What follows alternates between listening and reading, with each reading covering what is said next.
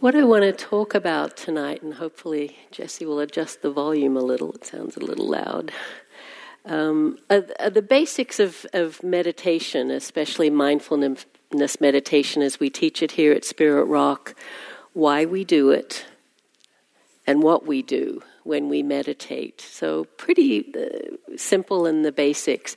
But I'm going to also be including some of the traditional teachings of the Buddha, some quotes from what we call the Pali Discourses. This is these many volumes of texts that have come down to us as the words of the Buddha. And I'm only going to be able to touch into some of those. So if anything seems a little obscure, hopefully the context will be enough.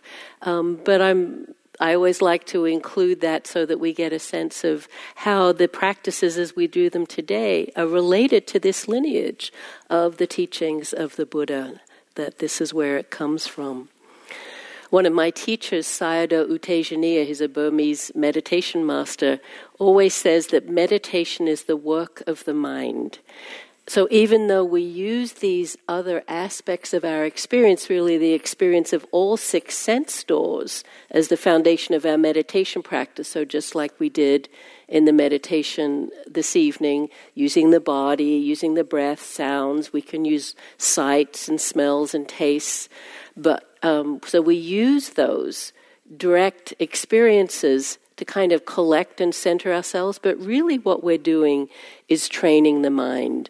And anytime we want to train or develop or understand something, we really have to observe it. That's how this process happens. And so as I was thinking about this, I was thinking about how people, hundreds, thousands of years ago, started observing the natural world to understand it. So the laws of physics and gravity, how the solar system worked, figuring out, which I still find amazing, how the sun, the earth moves around the sun and all of the different planets and the movement of the stars by this patient observation, really opening up these huge fields of inquiry and discovery.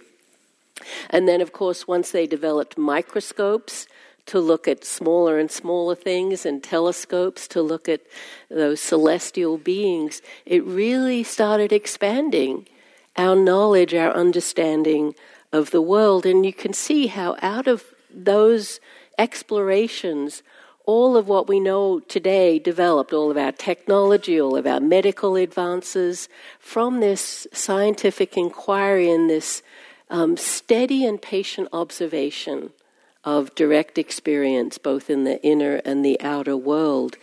Well, the Buddha performed the same kind of patient observation 2,600 years ago as he lived in India.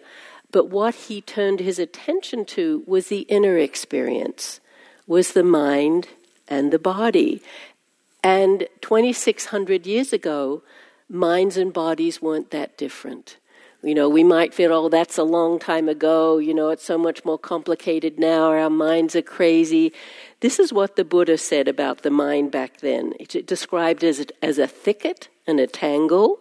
He said it's fickle and unsteady, difficult to guard, and he likened it to as when a fish pulled out of water and cast on land throbs and quivers, even so is this mind agitated. So I don't know if you can relate. I know I certainly can. And so he talked a lot about our tendency of this mind to confusion and to restlessness, to wanting and aversion, to worry and regret, and those deeper aspects of worry and regret, of fear and shame. This is the mind that we're working with, was then and is now, full of these difficult experiences that really trouble us and limit our capacity to fully inhabit our lives and to be present, because we're always in this state, I shouldn't say always, often in this state of conflict with these really difficult experiences. So there's this very famous text from the Majjhima Nikaya that kind of describes, as I said, this is the mind from 2,600 years ago, but I think you'll relate. And it's about unwise attention, but this is what gets us into trouble when we take up certain themes or worries, as I said, fears and regrets, gets us into trouble. So this is from the text. This is how one attends unwisely. Was I in the past? Was I not in the past? What was I in the past? How was I in the past? Having been what? What did I become in the past? What shall I be in the future? Shall I not be in the future? What shall I be in the future? How shall I be in the future? Having been what? What shall I become in the future? Or else one is inwardly perplexed about the present. Thus, am I? Am I not? What am I? How am I? Where has this being come from? Where will it go? So again, the language is a little formulaic, but it's really talking to this sense that we can have of confusion, of worry, of fear, of regret. What did I do? What happened? Did I do it okay? Do people like me? Can I take care of myself? Where am I going? What's going to happen to me? This is what the mind does. And this mind, as I said, is very similar to what the Buddha talked about 2,600 years ago, but really this mind has been developing for tens of thousands of years, right? Maybe hundreds of thousands. If we look at our ancestors and how they came to survive on this planet, it was through being fearful, basically, you could say. I like to read about evolution and how human beings develop because I think it really informs us today. We're not that different. We can feel those roots in us of our early ancestors. And Rick Hansen, who often teaches here, he's a psychiatrist who writes a lot on Buddhism and the brain, all the neuroscience, neuro research that's happening at the moment. I don't know if he made this up, but I read it in his book. He wrote a book called Buddha's Brain, where he talks about carrots and sticks. And carrots are good things. And he said for our ancestors, they were things like food or getting to have sex or whatever it is you wanted. But if you missed out on one of those events for a portion of a day, well, it didn't matter so much because you usually got another opportunity later that day or another day to get some food, maybe to have sex, whatever it is you were wanting to do. But the sticks are things like the predators coming to eat you. If you missed out noticing that, you usually didn't get a second chance, right? And the way I put it is, you imagine our forebears on the plains of Africa sitting around a campfire at night and the bushes started rustling, and the ones who said, oh, don't pay any attention to that, let's just sit here and enjoy the fire. Well, they're not our ancestors usually, because whatever it was, leapt out and ate them, right? We're the progeny of the ones that said, oh my God, let's run away, So that's what we have as a mind. We're programmed to notice what's wrong or what's difficult or what's negative in our experience, because that's what saved us in the past. As Rick Hansen says, the ones that lived to pass on their genes paid a lot of attention to negative experiences. And the way he puts it is the mind is like Teflon for good experiences. They just go and we don't inhabit them, embody them. It's like Velcro for negative or difficult experiences, right? They stick and we ruminate on them. We kind of go around in them. You can have 99 people say something nice to you, and one person says something slightly negative, difficult, some feedback. What do you remember at the end of the day? We remember that difficulty. And so this is the mind that we're working with that has this tendency. If we want to change that balance, we have to consciously pay attention, because as the Buddha says, whatever the mind frequently thinks and ponders upon, that will become the inclination of the mind. So whatever it is that we chew on, stew about, dredge up and hold on to, that will become our habit, that will become our character. And so again, Rick Hansen says about this, to overcome negativity bias and instead make your brain like Velcro for the good stuff of daily life, take in the good in 3 simple steps. Let positive facts, so this first one, let positive facts become positive experiences. Let yourself feel good if you get something done, if someone is nice to you, or if you notice a good quality in yourself. Second, savor the positive experiences for 10 or 20 or even 30 seconds. Mightn't seem like very long, but we don't usually do that. We go on to the next thing. Savor it. Try to let it fill your body and be as intense as possible. And then third, intend and sense that the positive experience is soaking into you like water into a sponge, becoming part of you. This is really good instruction. And it's actually derived from a very traditional teaching of the Buddha called the 4 wise efforts. So I'm going to be mentioning a lot of teachings and only briefly, but just to give you a sense of how the Buddha encouraged us to work with and train the mind. In the 4 wise efforts, we're asked to be aware of any difficult, hindering experiences that have arisen in the mind and work with them skillfully, and to avoid, to navigate, to know the conditions that bring those about, and if we can, not keep perpetuating those. And then on the positive side, we're asked to nurture and cultivate any positive experiences, beneficial, wholesome experiences that haven't yet arisen, and for the ones that have arisen, just like Rick says, to really inhabit them, to let them flourish, to integrate them into our being. So this is a very traditional teaching of the Buddha. Why I wanted to mention it is it's the good news, that it is possible to understand and to train and even befriend this wild and crazy mind of ours. This is the whole thrust of the Buddha's teachings, that by shifting our attention from our outer experience to observing and then understanding the mind itself, our direct experience itself, this is the turning point through this training of our mind and therefore our experience.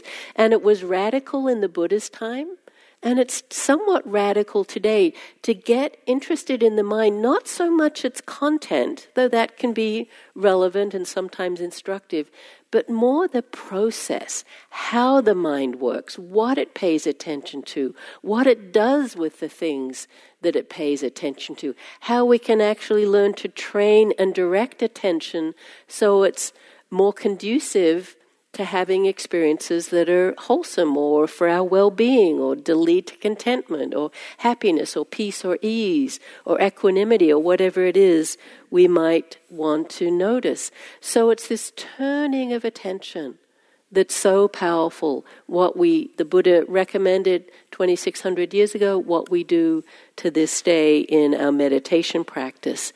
And in that turning to the direct knowing of the mind, we observe it with this modicum of objectivity. Oh, this is what the mind is doing. Oh, the mind is like this right now. So in that observing, we're not so entangled, we're not so identified, we're not so caught. And we can start to name these experiences. Oh, this is fear, or anger, or resentment, or worry, or joy, or love, or contentment. And again, there's been lots of research done that talks about the power of this naming, that it allows us to do what Rick Hansen was talking about, what the Buddha talked about, of getting clearer about what's happening and to have a little bit of perspective on the difficult experiences and actually learn to support and nourish and cultivate the ones that are for our well-being and the well-being of others. So this is a really important factor in our mindfulness training, this observing and understanding how the mind works. And when I'm saying the mind, it's this broad category of experiences that includes all of our thoughts, and thoughts can come as words or as voices or as images. It can come as kind of intuition or sensing, but it also includes all our moods and emotions. This is the field of the mind, what we're turning our attention to. Where we get kind of challenged around this field of the mind is we take it to be true with a capital T. I'm feeling or thinking it, therefore it must be true. And we don't want to completely negate the validity of what we feel or think, but to learn to view it with a little more objectivity can only be for our benefit. We only have to look at fake news and the distortion of the media and all of these ads we're hearing were placed by Russian-backed agencies that really shaped people's minds. Some questioning could have been helpful in that whole process. But the Buddha said, don't just believe and certainly identify with everything you feel and think. Use this wisdom of mindfulness to actually, we're not talking about pushing it away or rejecting it, but to begin to understand it. Because as I said, usually what we do is, especially around our emotions, think that they're inevitable, justified, inviolable. I'm feeling it, therefore that's what is happening and should be happening. And given this situation, anyone would feel the same way. Well, the Buddha begged to differ, and so does a lot of the research on how the mind works and emotions. A lot of interesting things happening in the brain research these days. Recently, I heard of a psychology professor called Lisa Feldman Barrett, who has written a book called How Emotions Are Made. And I found her through a podcast called Invisibilia. It's an NPR podcast that talks about the hidden forces that shape us. So it has a lot of interesting stuff about the mind. And Dr. Lisa Feldman Barrett uses findings from neuroscience, biology, and anthropology to show us a new way to conceive of emotions, literally how emotions are made. And what they said is the way emotion works is the opposite of what you think. Emotions aren't reactions to the world. Emotions actually construct the world. And she talks about a process called interoception, which is the system that communicates to the brain what's going on in the body. Interoception keeps these messages simple. All it communicates, Barrett explains, is pleasantness, unpleasantness, arousal, or calmness. More detailed information would overwhelm us. The concepts of emotions that we have learned, anger, sadness, joy, love, and so on, are how we explain those very simple messages to ourselves. And what's interesting about her research is people will interpret those messages differently. So she's rejecting is not the word. What's the word where you disagreeing with? Some of the science that we've received about emotions that say, well, anger acts like this, and this is what an angry face looks like, or a sad face. You know, there are these studies of Paul Ekman has done a lot of really interesting research, but they've tried to universalize emotions and how they express themselves. And Dr. Barrett is saying, no, from these very simple messages of the body that are reactions to our experience or to the outside world, we construct all of these different emotions and really stories about what's happening. But they can be very different from person to person. So there's not one way that one would feel in a certain situation. This whole set of research, why I find this fascinating, is again it dovetails into some very traditional and powerful teachings of the Buddha. And the one that I'm particularly going to talk about tonight is a teaching or it's really a foundation of mindfulness called Vedana, is the Pali word, and we usually translate it as feeling tone.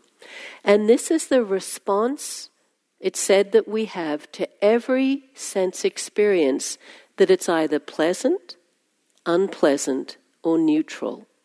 It's a very simple kind of valence of what's happening to us at a sense door. So a sight or a sound, sensation in the body, even a thought or an emotion, pleasant, unpleasant, or neutral.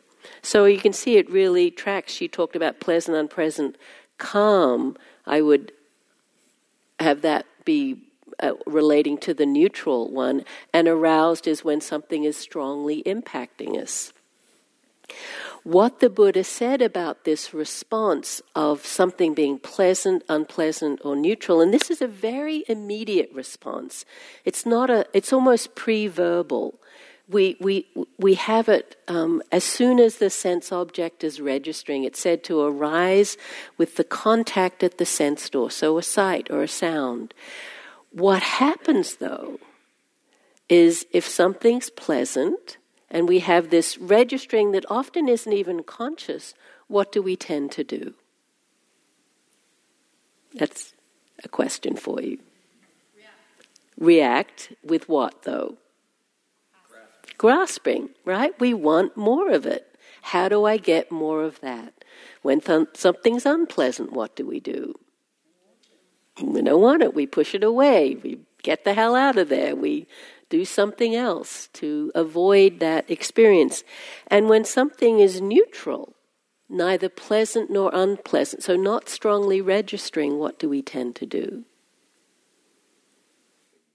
Ignore, go to sleep, space out, disconnect, or look for something to fill the void, right? So the Buddha said this is really important to recognize, because unless we notice that simplicity or the directness of the pleasant, unpleasant, neutral, we tend to get into trouble in one of these three ways we just spoke about.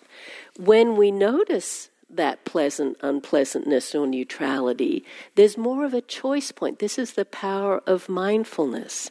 When we don't notice it, we're off to the races in the way our mind is traditionally, habitually trained to do. And again, there's a very traditional teaching on this from the Samyutta Nikaya called the dart, or sometimes the two darts or the two arrows. I'm going to read this again. It's from the text, so it has a somewhat archaic tone to it, because these texts were transmitted orally for about 500 years. So to do that, they used a lot of repetition and, you could say, boilerplate text to kind of keep everything steady. So when we hear it today, it can sound a little kind of archaic, but there's a power in this repetition because it goes in. So, and there's some words that are a little unusual. The Buddha is speaking to these practitioners, and he's talking about an uninstructed worldling. We are all basically uninstructed worldlings in that we haven't fully understood the Buddha's teachings. It's not a total pejorative. It's got a little edge to it, but it's not a total pejorative. But it says, when an uninstructed worldling feels a pleasant feeling, a painful feeling, it's stating that the uninstructed worldling feels a pleasant feeling, a painful feeling, and neither pleasant nor painful feeling. That's just what happens. It's happening all the time. The instructed noble disciple, so that's someone who has heard the Buddha's teachings and has awakened to them, also feels a pleasant feeling, a painful feeling, and a neither painful nor pleasant feeling. What's the difference? You're saying both, whether you're awakened, free, liberated, or not, you still feel these three kinds of feelings. Buddha goes on to say, when the uninstructed worldling is being contacted by a painful feeling, they sorrow, grieve, and lament. They weep, beating their breast, and become distraught. They feel two feelings, a bodily one and a mental one. Suppose someone were to strike a person with a dart, and they would strike them immediately afterwards with a second dart, so that person would feel a feeling caused by two darts. So it is with the uninstructed worldling. So we have the initial contact, but then we have the secondary or the second arrow, which is all of the oh, woe is me, this shouldn't be happening, this is not fair, I don't like it, it's someone else's fault or it's my fault or whatever it is that actually exacerbates the feeling. And then, with this painful feeling, they harbor aversion towards it.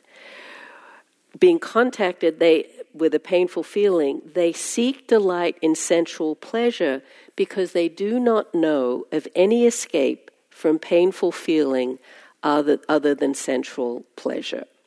And it goes on to explain that the noble disciple, instructed disciple, when they have the painful feeling, they feel it, but they don't grieve and lament and say, woe is me and this shouldn't be happening. They just feel the one feeling. That's the difference. And so it kind of outlines what 2,600 years ago was happening in the mind and what we do today. When something difficult happens, we get all caught up in it, we make a big problem about it, we blame someone, blame ourselves, again, the archaic language of weeping and beating our breast, but you kind of know what I mean, right? And the interesting thing that the Buddha says we tend to do is if we have something difficult that happens, our only response, or the only way we know to get away from that, is to seek a pleasant feeling to replace it. This is really very important to understand. It's the source of all advertising. Your life won't be perfect unless you get this laundry detergent or, air freshener or new car or whatever it is. They set up these scenarios where, actually, what's the classic one of the infomercials, where someone's trying to clean the bathroom and they're sweaty and nothing's working and the windows are smearing or whatever it is, and then the new gadget comes in and the sun comes out and rainbows come out and everything's perfect in their life because they've got the Ouija or whatever it is that they're trying to sell. This is what advertising bases its marketing on.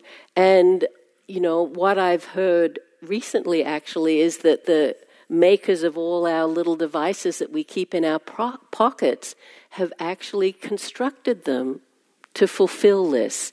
If you have a moment of restlessness, a moment of boredom, there it is, right? To replace that with something funny, tantalizing, ridiculous, to buy, whatever it might be.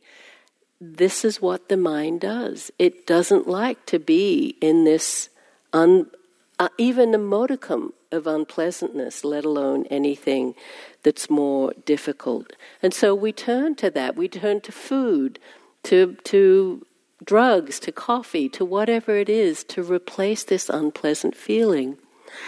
Once we get on that trajectory, it's like a treadmill, right? It just keeps going and we keep perpetuating. We're kind of lost in this cycle of trying to always replace these unpleasant feelings.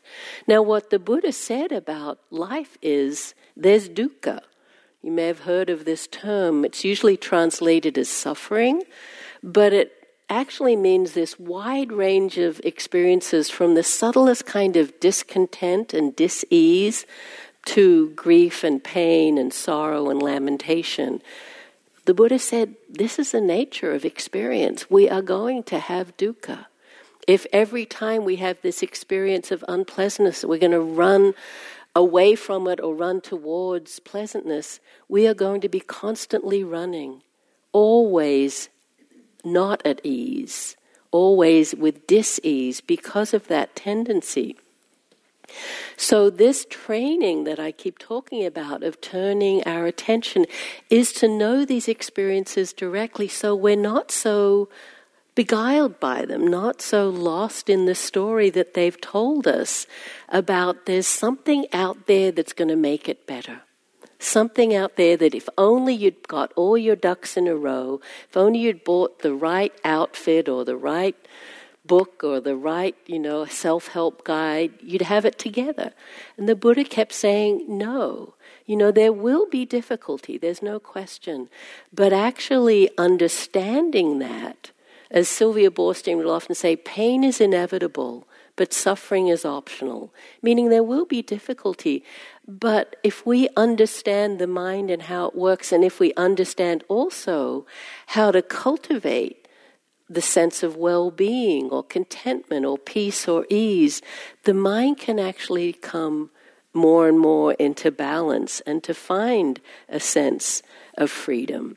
So we start turning our attention to this direct experience, as I said, to observe how the mind works. One of the things that we can notice even about this experience of Vedana, of this pleasant, unpleasant, neutral, is that it's conditioned. It's not that everyone feels the same way about the same thing. I was recently very clearly made aware of this. I'm just back from teaching a 6-week retreat that it's actually part of a 3-month retreat. Some students and some of the teachers just teach the first, we call it the first half, so 6 weeks. It's quite a long, extended practice period. Big meditation hall like this, 100 people meditating in Massachusetts. And I'd be sitting there like this. I'd always be too warm, have a t-shirt or something on. And I'd see people out there with sweaters and shawls and hats. And obviously the temperature wasn't that different where I was sitting and where they were sitting, but whatever the objective temperature was, they were having a very different experience of it being pleasant or unpleasant or even neutral. So, we can see just very simple examples like that. You only have to look at music or food or art to see that we can look at the same thing, taste the same thing, experience the same thing, objectively have that experience, but our subject experience is incredibly different, can relate to it very differently. Why this is important is, as I said before, so we don't take our direct experience as the truth with a capital T. We get this little bit of space around it so we can start to understand what's happening and how we're relating to it. And then if we can continue to do that, of observing the mind without judgment. So in all of this, it's not like good and bad, right or wrong. It's just, I see the mind latches onto this or pushes away that. We can begin to have a different relationship to these experiences. We're not so bent out of shape by them, not so pushed and pulled by them. It gives us a perspective on what's happening, a little bit of space around what's happening, a little bit of a choice point. This is the power of mindfulness. It kind of widens this experience we're having of the now, and we get to see it more clearly instead of always tumbling forward and being lost and caught and identified with it, not knowing what's happening. I was just looking at the New York Times today. I usually read a little bit in it. And there was an opinion piece by this guy, Robert Wright, who's just written a book called Why Buddhism is True. And it's on the science and philosophy of meditation and enlightenment. I haven't read the book. I read a review of it. But I thought what he had to say in this opinion piece was pertinent to what I was going to talk about tonight. This is what he said. Suppose that via mindfulness meditation, you observe a feeling like anxiety or anger, and rather than let it draw you into a whole train of anxious or angry thoughts, you let it pass away. Though you experience the feeling, and in a sense experience it more fully than usual, you experience it with non-attachment and so evade its grip. And now you see the thoughts that accompanied it in a new light. They no longer seem like trustworthy emanations from some I, some solid self, but rather transient notions accompanying transient feelings. Note how, in addition to being therapeutic, this clarifies your view of the world. After all, the anxious or angry trains of thought you avoid probably aren't objectively true. They probably involve either imagining things that haven't happened or making subjective judgments about things that have. In other words, these thoughts are just stories the brain spews out. They are often manifestly misleading, and abandoning them will tend to leave us closer to clarity than embracing them would. So I thought that was a pretty good description about the power of having this little bit of space or perspective to give us more clarity, more understanding. And so this is the work of meditation, to enable us to have that steadiness of mind so we can do this. The mind is a pretty wild place, right? If you've sat down for a moment and tried to watch your mind, right? It's like one thought after another going hither and yon, past and future. It's an endless display of restlessness and distraction. So we use these, as I said before, the awareness of the body, that really helps us to ground us. We use the breath to calm so that we can turn to what's the other. That's the first foundation of mindfulness, the body. So we can turn to the other foundations of mindfulness, which are the ones about the mind, and turning to pay attention to the mind. Vedana is the second foundation of mindfulness, mindfulness of feeling tone, and the other two are mindfulness of mind and a complex set of teachings called dhammas. But to do this practice, we have to give the mind something to do, as I said in our meditation instructions earlier. Because if you don't give the mind something to do, it'll go on its usual channels, right? It'll just wander into fantasy and daydreams and regrets and worries and planning and all of the urgencies of whatever's going on for you. So we give the mind something to do. People have been doing this in meditation and beyond meditation, for thousands of years. When you really think of it, what people do when they cultivate an artistic activity, a hobby, crafts, even sports, even exercise out in nature, is giving the mind something to do. It's like they say about fishing.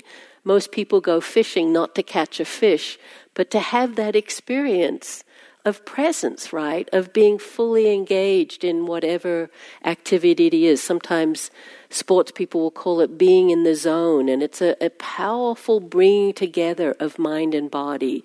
The whole creative process kind of evokes that, why people love to do things like that. All of the hobbies, the crafts that you might undertake. Most of the time, I think it's not so that you can have a mat made out of corks in your kitchen, or, you just have to look on Pinterest to look at Pinterest fails of, all of the things people have tried to create. It's not the object that's really the end result. It's this act of creativity and the bringing together of mind and body in a pursuit that really engages you. Well, this is what we do in mindfulness. But we have to shift how we're relating to the mind. We have to start preferring simplicity to complexity and stillness to distraction. This is not what our culture has led us to want to do, right? We are a restless culture that's been primed to distraction, primed to following every thought or inclination that we might have to try and get something better. But again, I really find this research that's happening now valuable because it's just affirming what the Buddha said 2,600 years ago. There's a whole research project where the title is "A Wandering Mind is an Unhappy Mind." And we often think, if I could just sit around and daydream, just go, la la la in my thoughts, that would be happiness. This research actually says no. It says, in conclusion, the human mind is a wandering mind, and a wandering mind is an unhappy mind. It's kind of sad, actually, that the things that we think will bring us pleasure or happiness when they actually do research on asking people, are you happy then? They found that no, most of the time they weren't. And so this might explain one that really confused me. You may have heard this research. Came out I've got this a year or so ago. The title is, People Prefer Electric Shocks to Time Alone with Their Thoughts. Did you hear about that? It says, I'll just kind of gloss it here. Many people say they crave a moment of solitude, but a startling new study finds that people don't really enjoy spending even 10 minutes alone with their thoughts. I was surprised that people find them such bad company, the professor said. It seems that the average person doesn't seem capable of generating a sufficiently interesting train of thought to prevent them from being miserable with themselves. So they tried these studies where people had to sit from 6 to 15 minutes just by themselves. So you could describe this as what you do in meditation. They weren't allowed to fall asleep or to check their cell phones or to read. Overall, people rated this not very enjoyable. 5 on a scale of 0 to 9. I don't know what you felt about the meditation tonight, but we were trying to give you something to do. So they tried to change it up. They allowed them different things, but it didn't matter. They still weren't that happy. So if people found it so unpleasant to be alone with their thoughts, what lengths might they go in order to escape themselves? They started exposing volunteers to positive and negative stimuli, beautiful photographs, and mildly painful electric shocks.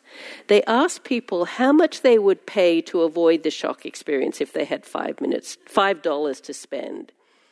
Then the researchers told 55 participants to sit in a room and think for 15 minutes. If they wanted, they also had the option to shock themselves by pressing a button, feeling a jolt resembling a severe static shock on their ankle. I have to tell you, there was a lot of debate. Why are we doing this? No one is going to shock themselves, they said.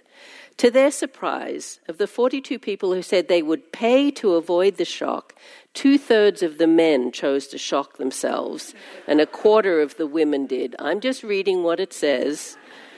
One person, that won't guess who, pressed the button 190 times.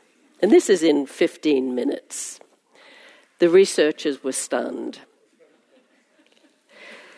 Wilson wants to study the phenomenon further. He wonders whether people who regularly meditate will have the experience differently. Study suggests steps could be taken to help people enjoy spending time alone. It's a little sad, isn't it, that this is what we've come to. But the Buddha said we can give the mind something to do that's healthy and wholesome and doesn't take any outside intervention. It's just this capacity to turn our attention inward. We do need to structure that, because if you're just told to do that with no instruction, most of us, again, the mind will run amok. It's not very enjoyable. But the capacity or the potential for using these simple instructions, breath and body, that's what begins to calm and center our experience. We start to kind of drop in more to this felt sense. From that simplicity of experience, the whole door to what the Buddha called wisdom or insight starts to open, where we start to understand how the mind works, how the world works, how we relate to the world. And he goes on to give a whole teaching called the Eightfold Path about how to develop this kind of wisdom, how to live in an ethical and skillful way within ourselves in relationship to others, and how to train the mind in a deep way, in a powerful way that leads to what the Buddha would call liberating insight that really frees the mind and heart. We start with this simple practice that we teach here and did here tonight, just by paying attention. As Thich Nhat Hanh, who's this wonderful Vietnamese meditation master, says, mindfulness is the miracle by which we master and restore ourselves. It is the miracle which can call back in a flash our dispersed mind and restore it to wholeness so that we can live each minute of life. Thus, mindfulness is at the same time a means and an end, the seed and the fruit. Mindfulness itself is the life of awareness. Mindfulness enables us to live. So from this simple act of paying attention, of just sitting still and knowing what's happening, this kind of doorway opens to a vast and deep and profound possibility of changing radically how we relate to the mind, to our bodies, and to our lives. So we do that by cultivating the formal practice of meditation, whether you do it on a daily basis for 15 minutes or half an hour or 45 minutes. Do it a few times a week, coming to classes like this.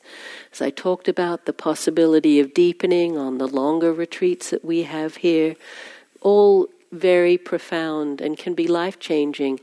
But we can't just wait for those times. It has to be really all the time. This possibility of being in our lives in this way that really respects and honors and appreciates this life, this human body, and how it's experiencing the world, and understanding that it is possible to be happier, to be more kind, to be more compassionate, to have more equanimity. But it begins with this kind of training. That's the doorway. And we can do it informally, as I said, in our workplace. I often say bathroom breaks are great times just to recollect yourself, have a moment of peace and quiet. If you can go for a walk, be out in nature, look out a window. It only takes a moment of breathing and connecting to start to shift. All you need is a mind and a body. And presumably you have both of those. That's where it all starts. I want to end tonight, we'll take some time in a minute for comments or questions, with a poem that I like called Hokusai Says, by the poet Roger Keyes. Hokusai is a Zen haiku poet and one of these great authors of these pithy appreciations of direct experience. And it's all about mindfulness. Hokusai says, look carefully. He says, pay attention, notice. He says, keep looking, stay curious. He says, there is no end to seeing. He says, look forward to getting old. He says, keep changing.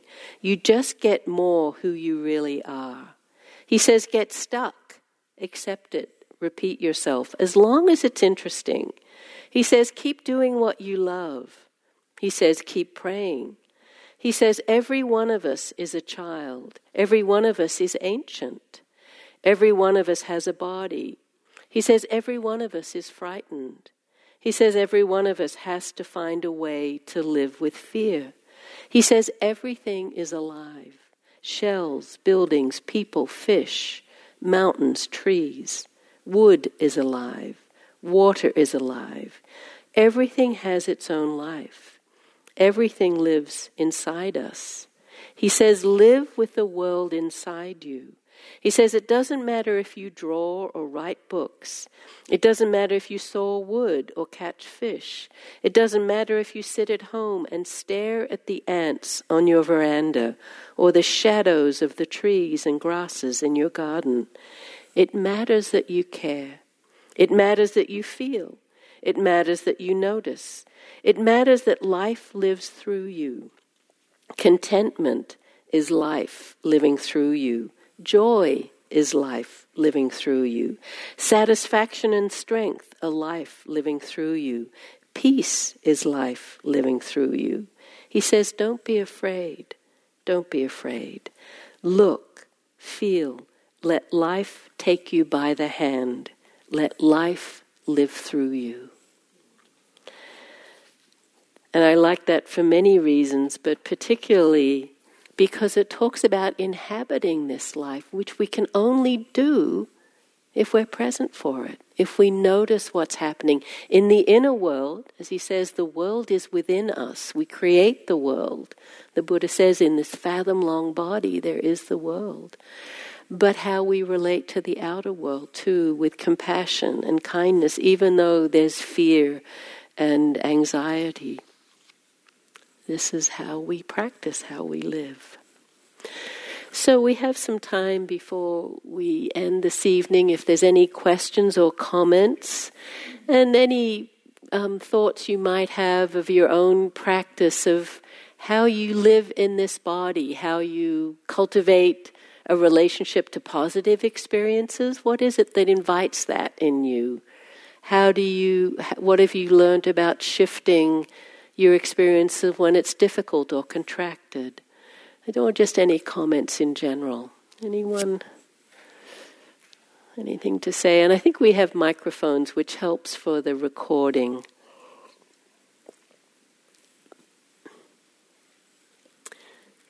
There's one right here, hand waving. Thank you.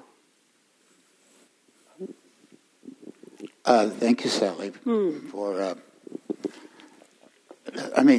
really nice description of the problem, which seems to be one of the endless hunger and endless dissatisfaction with the very thing that you want, and you get it, whether it's a new car or a new wife, new girlfriend, and all those things.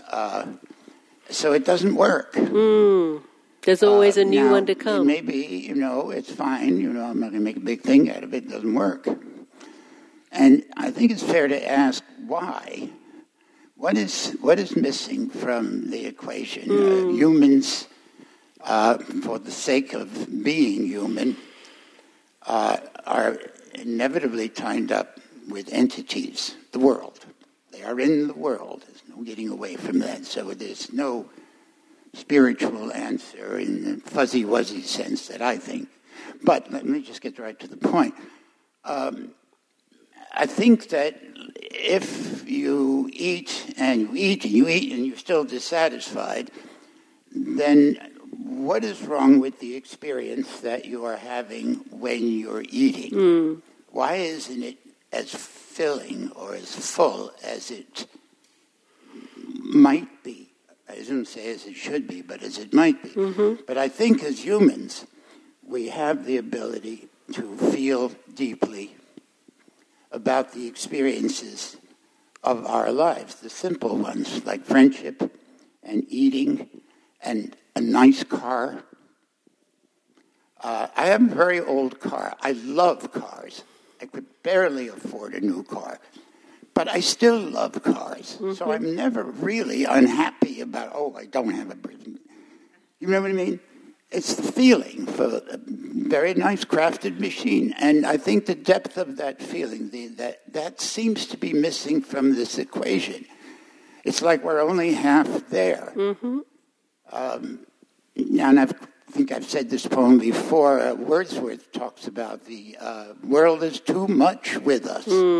Late and soon, getting and spending, we lay waste our powers. Little we see in nature that is ours.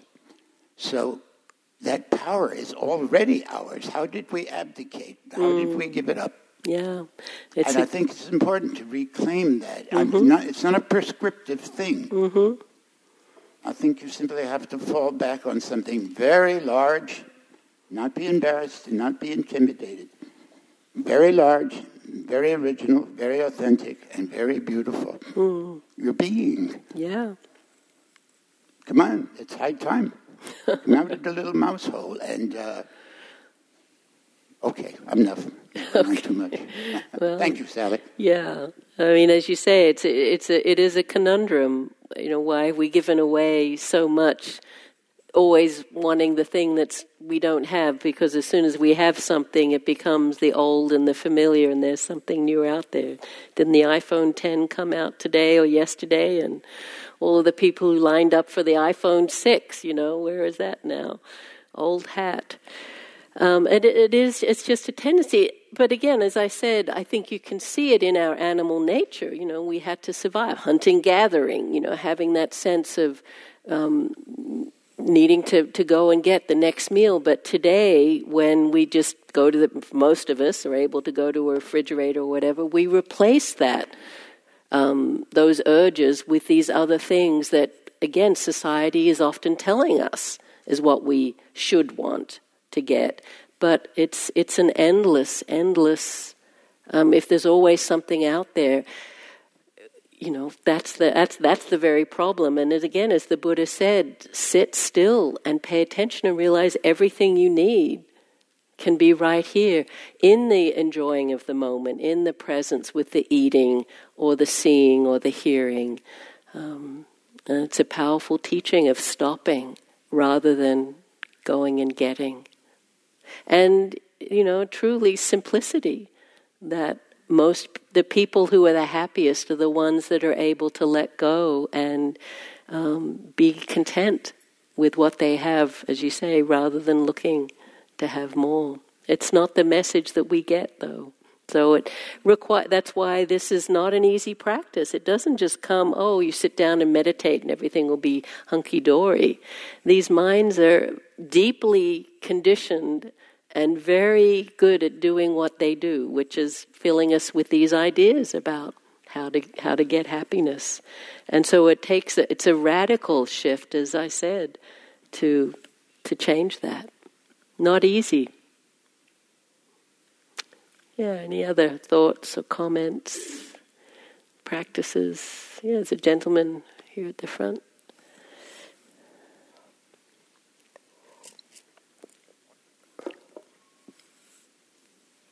Put your hand up again. Yeah, just right there.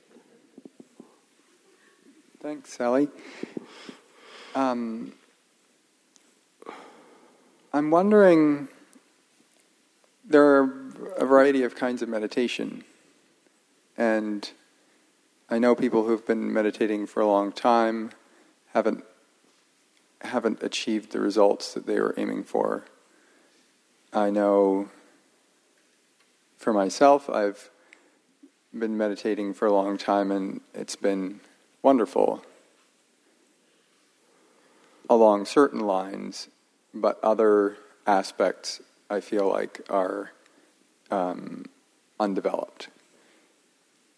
Do you or do other teachers here have the practice of prescribing meditation or of choosing or recommending different types of meditation for different people who have different aims or needs or strengths and weaknesses that they're working on? So certainly, over time, as a teacher would get to know a student, and especially in the retreat form, that's, where that kind of familiarity can grow. We certainly do tailor meditation instructions and techniques. There are some very basic ones that we teach, and so it's variations of them rather than radically different practices. But as I said, the Buddha, in the teachings that came down to us, there's 20 volumes or more, and you could see most of them as instructions. So there's a lot to work with. But I think the bigger question is, the efficacy. And of course, people are going to have different experiences. Again, I think this was from research. I found of research tonight, but there was something a while ago about the 10,000 hours it takes to become good at something. That's a lot of hours. And especially if someone is just sitting for 20 minutes a day, I don't know what that would take to get 10,000 hours, but that's at least a lifetime. So there's also that, meditation can have a profound effect quite immediately, but to fully realize its potential, it's a lifetime, and in the Buddha's understanding, a many lifetime often process. So, both are true, that it can be immediately eye-opening, mind-opening, life-changing, and therefore people practice and develop in that way to keep nourishing that. And, it can take time to find your groove, as it were, to find what works. And it's, for me, a big part of it is continuing to explore and deepen, so there's a newness to practice. So it's not just doing the same thing over and over again and expecting to get a different result, but actually deepening the exploration. So, that can mean different things to different people. Yeah. So that's a somewhat complex question. I hope that helps a little bit to answer it. Okay, we should come to an end now. Our time is up. I usually like to end just with a moment of, we call it dedication of merit, which is just acknowledging the value of coming to somewhere like Spirit Rock on your Monday evening, of all the things you could have done. Your intention was to meditate, to calm and steady your attention, and to open the heart, to be a little more kind, a little more compassionate towards yourself, hopefully, and then extending that out to others. So there's a great benefit to this. Might not experience it directly or immediately in some profound way, but know that it represents something. It's something that's a powerful stream that you've entered into, that I hope continues to support you. So may our practice in coming here tonight, in meditating and hearing the Dhamma, be of benefit for ourselves, bring us joy and well-being, support those we come in contact with, our friends, our family, our loved ones, work colleagues, people we meet. And may our practice and the merit that is developed from our practice also support the well-being and the happiness of all beings everywhere. May all beings come to the end of suffering. May all beings know happiness, peace, and ease.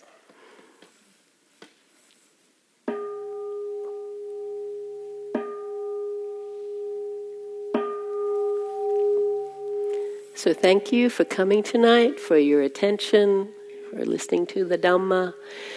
Again, there's information out there. I'm up here. I can stay here for a few minutes if you have any questions or comments about this practice, what to do next, and hopefully you'll be back next week. See you soon.